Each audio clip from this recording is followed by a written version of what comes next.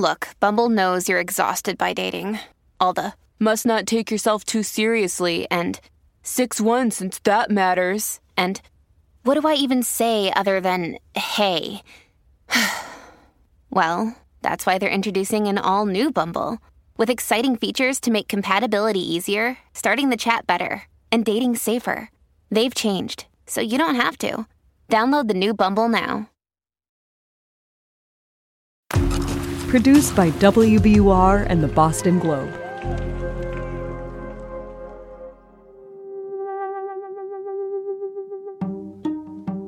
This wasn't done by a bunch of jamokes.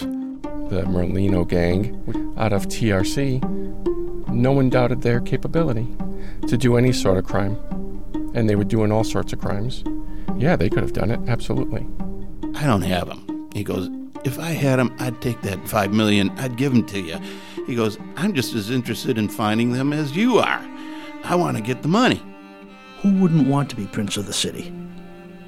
Find these paintings and you emerge Prince of the City. All of your sins are forgiven.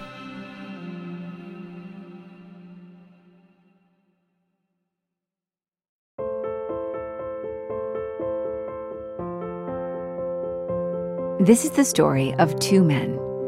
One of them was born lucky. The other wasn't. One of them had options and from them chose a life of crime. The other had none and defaulted to one. And when these two men met, the lucky one was young and handsome and had also, it is alleged, gotten away with murder. The other one was middle-aged and beaten down and had done hard time for a murder he didn't commit. This is the story of David Turner and George Reisfelder, two men who prove that the criminal life is an equalizing one that erases distinctions like where you came from and where you could have gone. This is David Turner on a lousy phone line from prison after his luck had run out.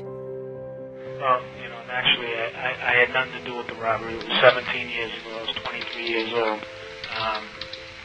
It's rumor and conjecture, how do you defend yourself against that? And this is George Reisfelder, remembering his worst hard time.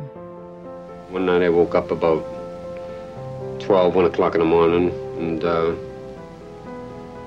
sweating, shaking. I stood up at the cell door, looked out the cell block. It was quiet. And that's when it really dawned on me. I said to myself, this is real. And I just might be spending the rest of my life in here.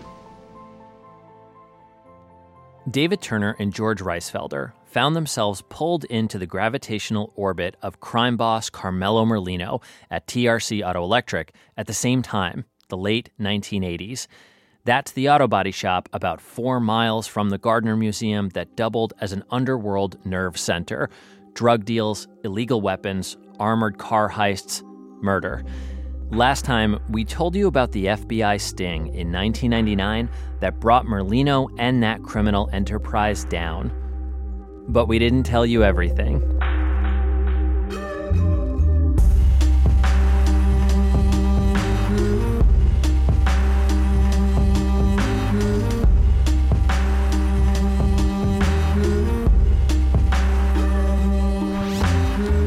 From WBUR Boston and the Boston Globe, this is Last Seen. I'm Jack Rodolico. And I'm Kelly Horan. This is Episode 4, Two Bad Men. And here's someone who spent years trying to follow the trail of both of them. My name's Ulrich Boser, and I'm the author of The Gardner Heist. My book argued that David Turner and George Reisfelder were the individuals who robbed the museum. Boser, who is a senior fellow at a Washington, D.C. think tank now, remains passionate about the Gardner mystery. At the heart of this case is a question mark. We don't know where the paintings are, and it's remarkable. I mean, these are $500 million worth of art that's stolen. Let's just be clear, right? You could trade the paintings to, basically make a Hollywood film, right? And have money left over to buy like a 7-bedroom house. I mean, it is crazy how valuable they are. And, if you just look at the Vermeer per inch, what you could buy with it. And running through this story, Boser says, is a tale of two cities, the tension between those who possessed the old masters and those who would risk everything to steal them. The Gardner is the perfect vehicle to tell the story of Boston. It, in my mind, represents so much of the city's respect for art and culture, its value of learning and these sort of really richer ideas, and then also represents this other side of the city that is rough and dirty and criminal, and we have this tension that rests at the center of it all. And someone who moved between those worlds and settled in the latter is David Turner. He turned down our request for an interview, but Ulrich Boser spoke with him in 2007. Not in person. Turner was on a phone line from prison. That's because Turner was one of the men, alongside Carmelo Merlino, arrested in that early morning Loomis Fargo vault sting on TRC Auto Electric. Remember the two suspects who fled TRC and crashed their car after FBI agents pursued them? David Turner was in the passenger seat. I do believe that David Turner is going to go down in history alongside the Boston Strangler, alongside Whitey Bulger as one of the most notorious criminals to come out of Boston. Turner told Boser that, once the FBI had him in custody, there was just one thing the agents wanted to know. Boser typed notes as he listened to Turner on speakerphone. They wanted to know about the Gardner Museum. What was said was, give us the paintings and you can go home. They told me they had information from several sources that I was an actual participant in the robbery. David Turner told Boser that the FBI said, essentially, "We know you did it." So who is David Turner? And why were the Boston FBI agents who arrested him so convinced that he knew something about the Gardner heist, they offered him a get-out-of-jail-free card to talk? Well, let me take you back to the beginning. This is investigative reporter Michael Blanding. When I was a staff writer at Boston Magazine, I received a letter from a prisoner. This one in particular really caught my attention because it mentioned the Gardner Museum robbery. And so right away I was intrigued by it and wrote right back to the person who wrote me the letter, which was a fellow by the name of David Turner. That first letter started a correspondence between Blanding and Turner that lasted for several years. Some of Turner's letters, Blanding says, offered tantalizing hints about the Gardner heist and other unsolved crimes. I can show you one of these letters that I found where he says, "I'm happy to share this information about the Gardner Museum as well as these other crimes that I have knowledge of." And he never said that he actually participated in any of the crimes, but he certainly made it seem like he had some ability to talk about them. In a letter dated October 26, 2003, Turner proposes that Blanding write a book about his life. In a neat schoolboy's script, Turner writes, "I would briefly go into my childhood and the events that I believe contributed in my going down the wrong path, namely the death of my father." He continues, "I think a book of this type would appeal to a wide audience. The target would be the true crime, artsy type. Let me know what you think. I hope to hear from you soon. Best regards." He was always just a consummate gentleman in all of his correspondence with me. I sort of grew to believe that there was always some sort of angle that he was working. David Turner's high school career had been dotted with superlatives. At school in a suburb of Boston, Turner had been a standout 3-season athlete. His peers had voted him most unique and had given him the nickname Crackerjack. He had a broad, round face with wide, high cheekbones, a mop of light brown hair, and a grin that conveyed confidence and mischief.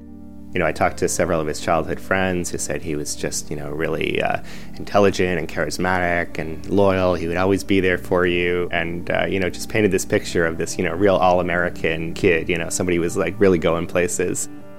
Just not places like TRC Auto Electric.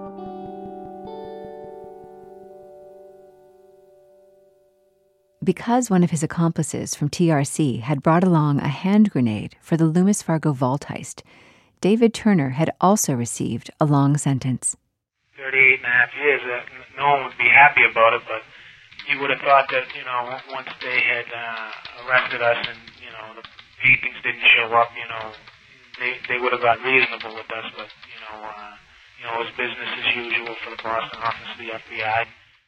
By business as usual, Turner meant that he believed that he'd been set up for one crime, the planned Loomis Fargo robbery, because the FBI needed leverage in order to question him in another one, the Gardner case. Turner alleged entrapment by the FBI and twice appealed his conviction and lost. But the reason the Boston FBI was so interested in David Turner in the first place is because of other crimes he's alleged to have gotten away with, crimes with dates that bookend the Gardner heist and with MOs that resemble it. Robert Sekelius is the former Assistant Attorney General for Massachusetts who spent years in the 1990s trying to put David Turner behind bars for those crimes. The feeling was to really take a run at David Turner. The feeling was that he was a very dangerous individual. Sekelius's break came in 1992 when a longtime friend and sometime accomplice of David Turner's was swept up in the drug trafficking sting on TRC Auto Electric. His name was Charlie Pappas.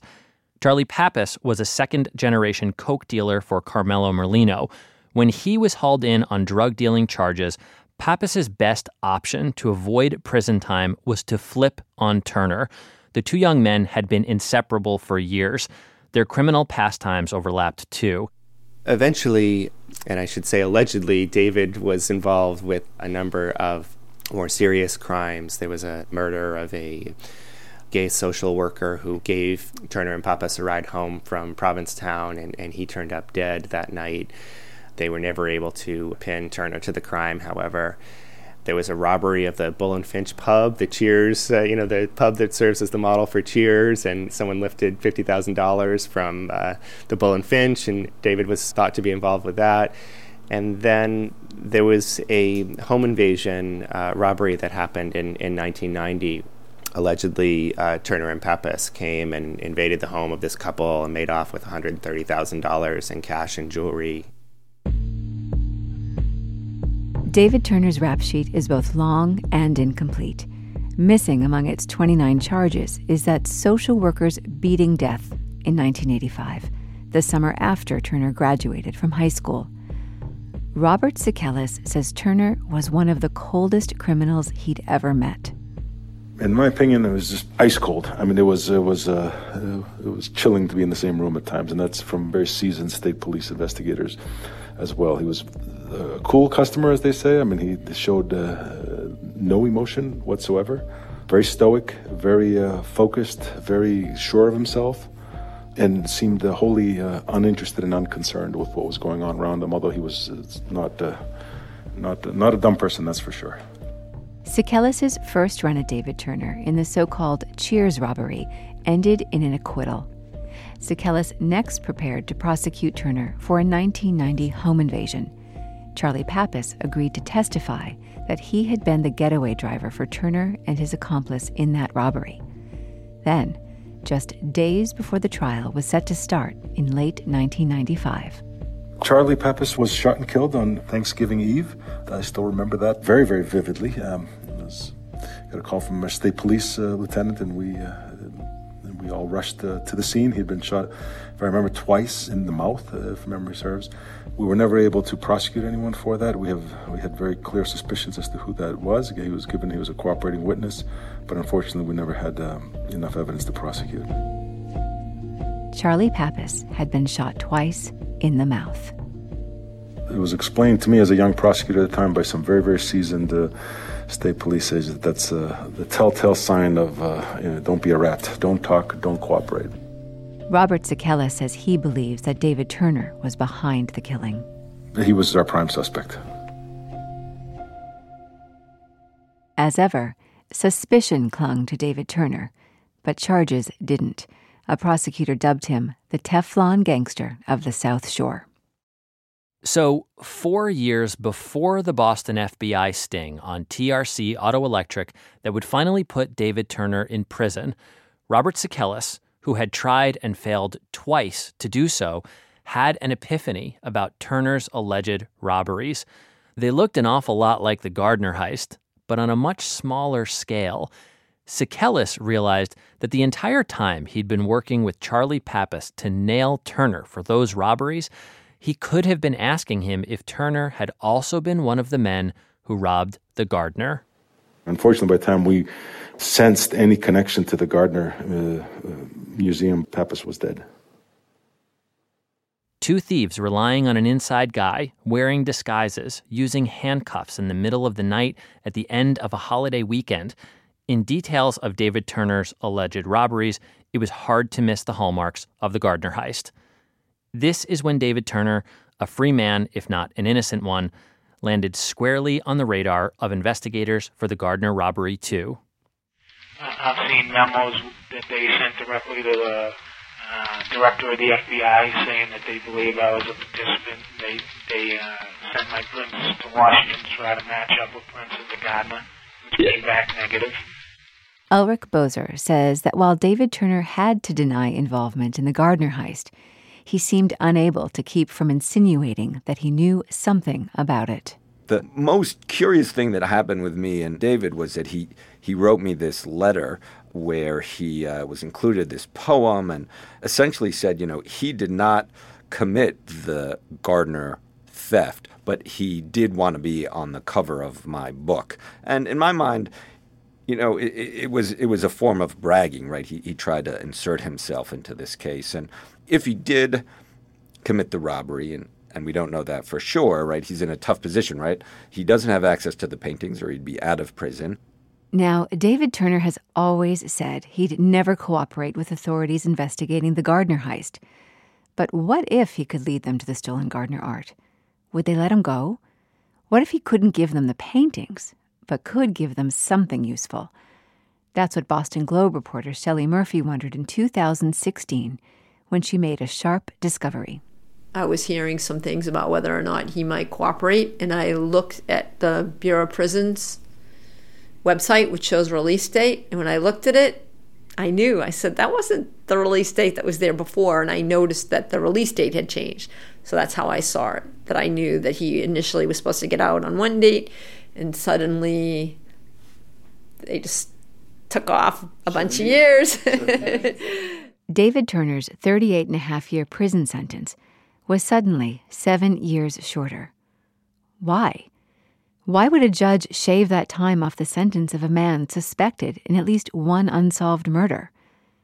Our colleague, Steve Kurkjian, thinks he knows. 7 years reduction off a criminal sentence, there's only one reason for it, according to the Bureau of Prisons, because he cooperated. What was he cooperating on? The Gardner Museum. What did he give? That's the ultimate question. Shelley Murphy, who wrote a Globe piece about this with Steve, says this makes sense. I think our story certainly suggested it was a possibility because there's no public explanation as to why it was reduced. And in those cases, it generally means cooperation. If it was because of some new federal sentencing guideline, decision, it would be detailed in the record. And it's not. Was David Turner in on the robbery of the Isabella Stewart Gardner Museum? The FBI has said they believe the two thieves that actually went in are dead. So that tells you they don't believe David Turner went inside. So everything that we've seen about David Turner, he's usually the guy inside, like strong-arming, like he's very aggressive. And so what role would he have played? Somewhere on the outside, standing guard. Why wouldn't he be inside? And, it's frustrating. All these theories are frustrating. For everything that points toward these particular suspects is something that points away. Something like the presumably straightforward question of where David Turner was the night of the Gardner heist. There are clues that seem to let him off the hook, and there are others that don't. Steve Kurkjian explains. I went looking for documents. I found receipts, credit card receipts. They showed David Turner was in Florida on March 15th, 3 days before the robbery. Where was he? He was buying spy equipment from a Miami shop called the Spy Shops of Miami. And after that, there are no credit card receipts for the day of the heist, March 18th. But Steve says there is one for 2 days after, March 20th. It showed he was turning in a vehicle, a rental car, at the Fort Lauderdale airport and using his credit card to pay for that vehicle. But on that receipt is another driver's license number. So someone returned a car that had been rented in David Turner's name. It's just not clear, based on that different driver's license number on the receipt, that it was actually David Turner. Steve doesn't know for sure, but he knows what it looks like. This was a ploy by him in order to later tell the investigators, I was in Florida at the time. He created an alibi. He created an alibi. And while he was in Florida, 3 days before the heist, Turner spent $645.01 in a spy supply store. We don't know what he bought there, but we can guess. Well, the spy store had all sorts of James Bond-type equipment. They had listening devices that could pick up two-way radios. They had all sorts of, at the day, non-digital devices, electronic devices that could look over the fence. The kind of equipment that could help a guy waiting outside of a museum while it's being robbed. Exactly.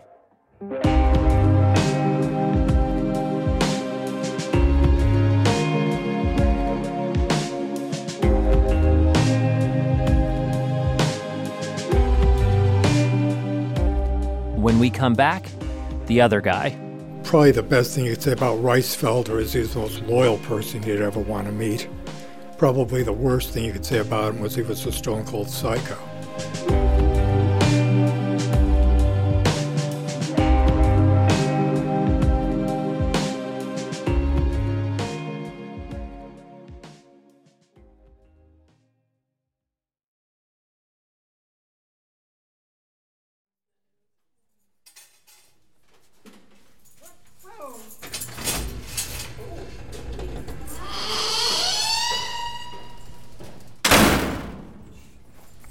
Okay, I'm Robert Beauchamp. I'm prisoner at MCI Norfolk.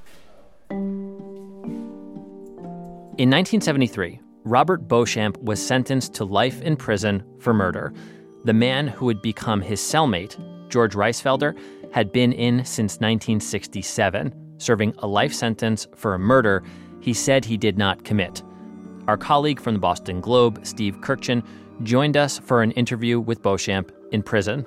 What was your commonality? What did you see in him? It was a homosexual relationship. Yep. But, I mean... Could you just describe him physically? What did he look like back then? And, what drew you to him?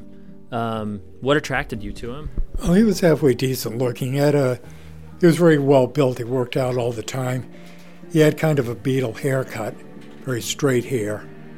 And about 5'10", maybe 170, 75 pounds. Robert Beauchamp and George Reisfelder were lovers, and in 1974, the pair escaped from prison. Reisfelder was caught after 3 years and sent back to Massachusetts. Beauchamp remained on the lam for a decade before being caught. It had not been a placid romance. Yeah, a couple of times we had Mexican standoffs, and the only reason that he backed down was both times I had a .357 and he only had a small .22 or .25 automatic. As I had said to him at the time, worst you're going to do is wound me. This hits you anywhere, you're dead. So he backed off. In 1980, Assistant District Attorneys Roanne Schragow and John Kerry, yes, that John Kerry, took on Reisfelder's claims of innocence. The pair unearthed evidence that had been suppressed at trial. They also learned that just a year into Reisfelder's sentence, the real killer had made a deathbed confession exonerating him. No one had let Reisfelder know. Schragow, who is now a judge in Massachusetts, and Kerry, the former U.S. Secretary of State and presidential candidate, won Reisfelder's release in August of 1982. Reisfelder had not only lost 16 years of his life in prison, his first wife left him, his kids were taken away, his mother died, and when he got out, he was denied compensation for his wrongful conviction. Anthony Amore says Reisfelder had few prospects. He spent a long time, 16 years, in the country's toughest prison for something he hadn't done. Who was he going to be friends with when he got out of jail? It wasn't... oh, George is out and John Kerry and Roanne Schragow are going to, be his best friends forever now. And that's not how it works. You gravitate to the people that you know. The people he knew were from prison. People like Carmelo Merlino, Robert Beauchamp says that when Reisfelder was released in 1982, Merlino was waiting for him with a job at TRC Auto Electric. And they started a major cocaine operation for years. Someone else was waiting for George Reisfelder when he got out, too. Okay, so my name is Janice Santos. Well, I was married at one time to George Reisfelder, and George Reisfelder is, I guess, a prime suspect in the robbery, the theft. I guess I wonder, did you guys fall in love when he was in prison? Yeah. Well, I thought so, but, in hindsight, what did I know about love, But, yeah, we did. And so the plan was for him to come out, move in with me, and that's what happened. 2 months after George Reisfelder's release, Janice Santos married him. It was October 16th, 1982, and Santos was in the Army National Guard. I was 22 years old. I was working a supply job, but I had just taken the flight aptitude selection test, and I had the second highest mark in the battalion. I really did well on the test, and I went and took the flight physical, and I was going to be going to flight school. What were you going to fly? Hueys. I don't know what a that helicopter. is. A UH-1. It's a helicopter. Wow, so that seems pretty impressive. Were there many female helicopter pilots at the time in Massachusetts? There were none. I would have been the first. But Janice Santos didn't become the state's first female helicopter pilot. So he wouldn't let me leave the house, so I couldn't go to work. He wouldn't let me go out on the weekends to go to drill, because obviously when I went to work, I was going to screw around with somebody. He couldn't watch me. So eventually, after I didn't go to enough drills, I got thrown out of the military, thrown out with a dishonorable discharge. Reisfelder was vicious to Santos. He went through her stuff, looking for evidence that he couldn't trust her. A poem a previous boyfriend had written threw him into a rage. Just a warning, what you're about to hear is disturbing. He was frothing at the mouth about this thing, and he grabbed me by the hair, and of course I was stupid. I fought back, and this was always my problem. I always fought back. And so then he'd grab me by the throat and start choking me. So very quickly, within the first 2 weeks, it was violent. And I figured, well, he just got out of prison. He's just going to adjust a little bit. And it didn't happen. And then it got to where I wanted to leave, or wanted him out of there. And he said, "You can't leave me. I'll go after your family." And no, he would have. He was very capable. So I just became a prisoner for 6-7 years.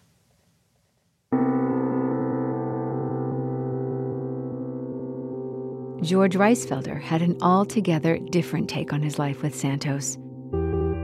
Here he is in the 1986 documentary about wrongfully imprisoned men, Exonerated, the Wrong Man.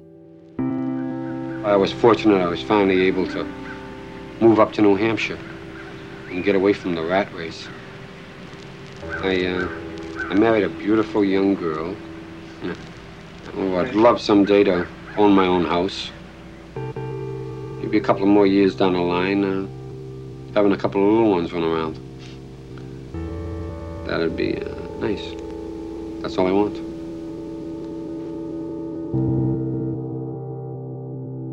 In one scene, Santos walks behind Reisfelder, her head down. She's so young. She looks submissive. We never hear her voice. Even as that documentary aired, Santos was trying to find the courage to leave Reisfelder. She finally managed it in 1989. The following year, her divorce would come through, and her ex-husband would join a cast of men named in connection to the Isabella Stewart Gardner Museum robbery.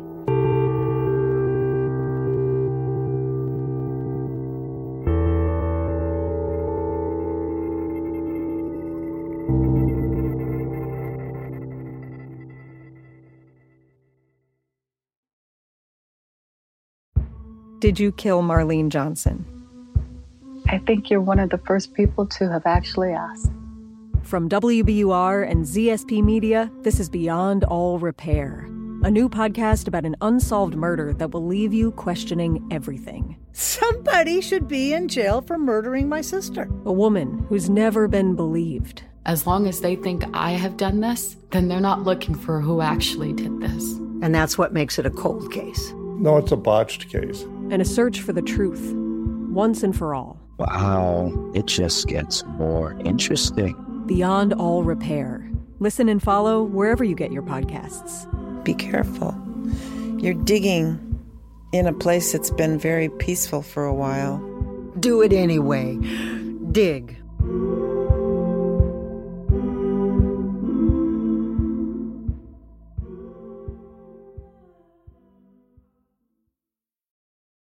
In the late 1980s, David Turner and George Reisfelder's lives in crime converged. Carmelo Merlino's coke-dealing operation out of TRC Auto Electric was thriving.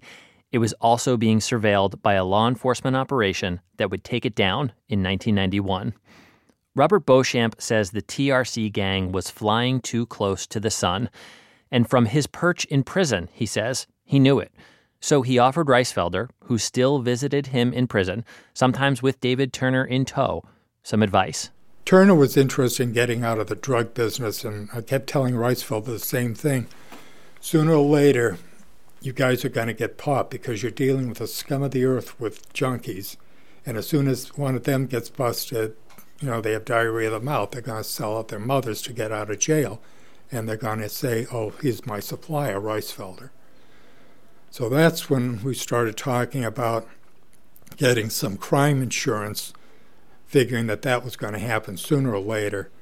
So that's when I suggested to him, if you could steal a few $1 million worth of art and just put it away, then if you get popped, you can, wheel and deal it at that point.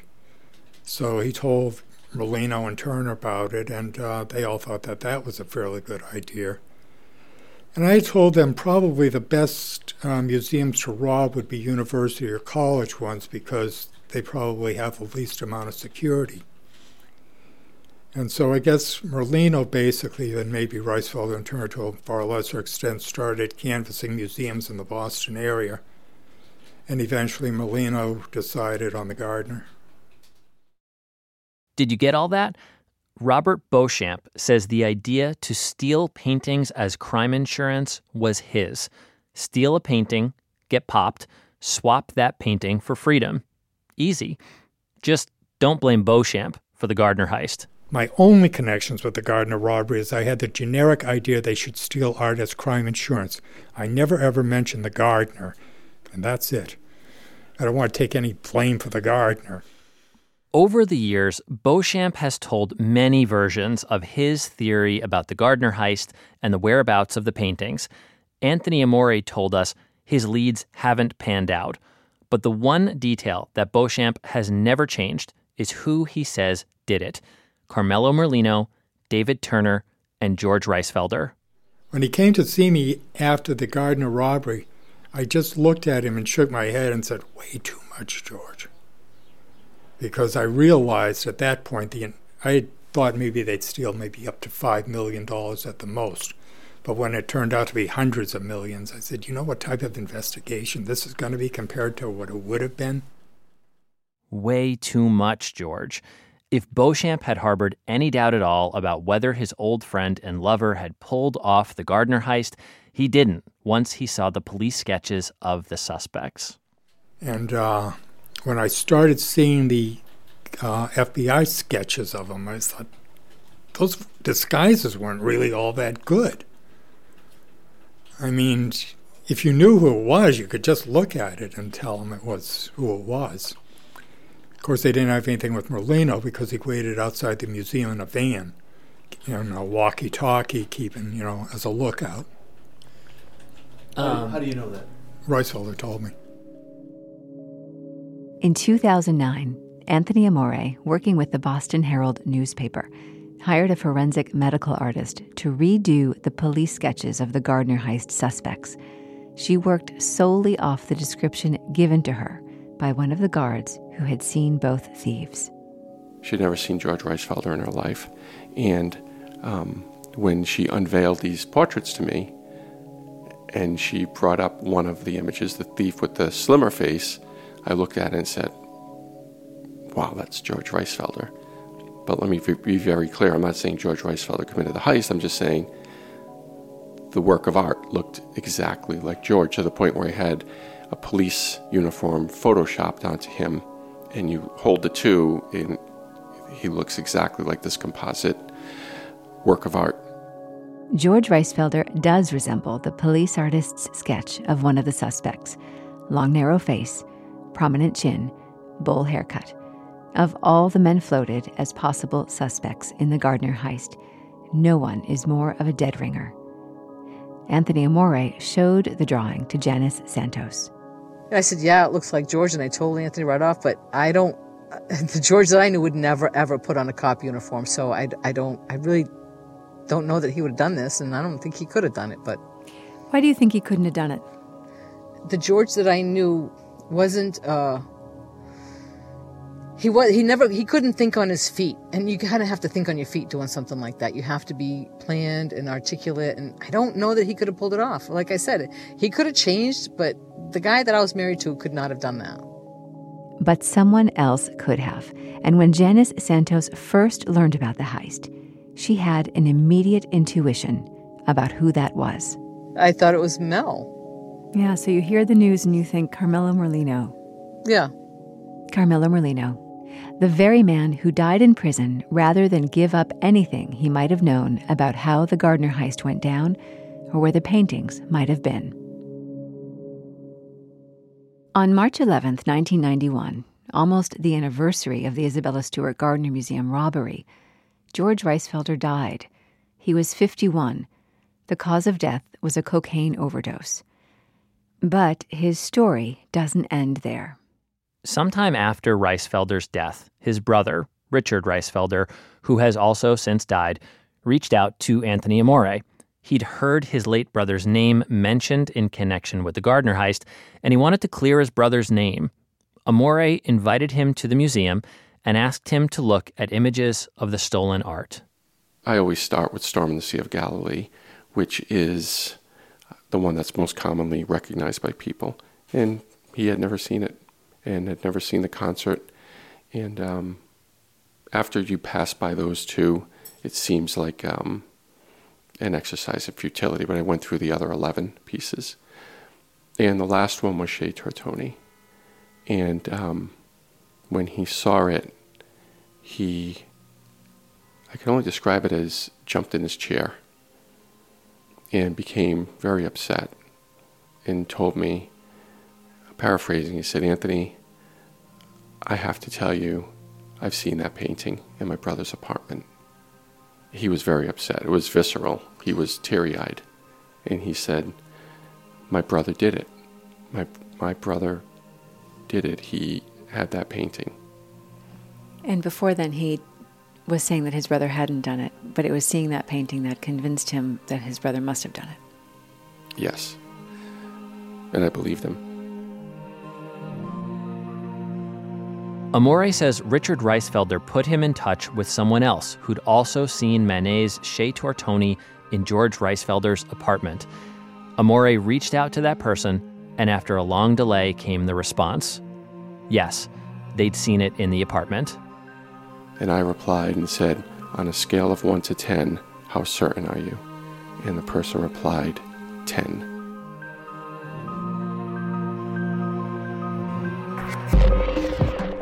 A search of George Reisfelder's apartment turned up a cache of stolen goods, including drugs and weapons, but no Manet.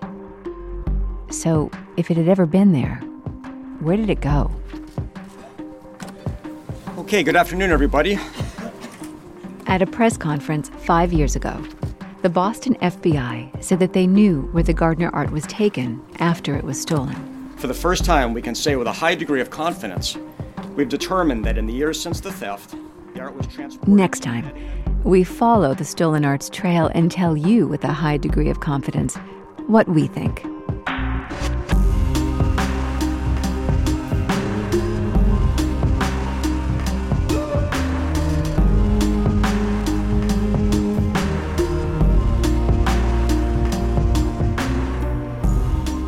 see a video recreation of the night of the robbery and view the 13 stolen pieces, go to our website, wbur.org/lastseen. And comb through the archives, see the evidence, and read 28 years of Gardner Heist reporting at bostonglobe.com/lastseen. Last Scene is a production of WBUR and the Boston Globe. Our consulting producer is Stephen Kirkjian. Production and sound design by John Perotti. Eve Zukoff is our production assistant. Additional production by Catherine Brewer. Our digital team is Amy Gorell, Tiffany Campbell, Daigo Fujiwara, Jesse Costa, and Elizabeth Gillis. We had help from the Boston Globe's Shelley Murphy, Brendan McCarthy, and John Tlumaki. Digital help from Heather Cyrus, Jason Toohey, and Ryan Huddle. Editing by Jessica Alpert. Our executive producer is Iris Adler. I'm senior reporter Jack Rodoligo. And I'm senior producer and reporter Kelly Horan. Thank you to filmmaker Julian Cranen for permission to use clips from his documentary, Exonerated, The Wrong Man. And special thanks to artist Sophie Cal, who first used the title Last Scene at the Gardner Museum in 1991 and who granted us permission to use it. If you have a tip, theory, or thought, call our tip line at 617-929-7999. That's 617-929-7999. Follow us on Twitter and Instagram at Last Scene Podcast, all one word.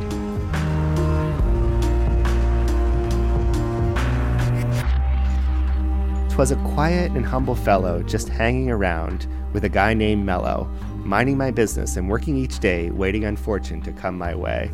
Had a few bucks and life was good, the girls all called me Hollywood, and nary a night was spent alone, for girls galore I could take home.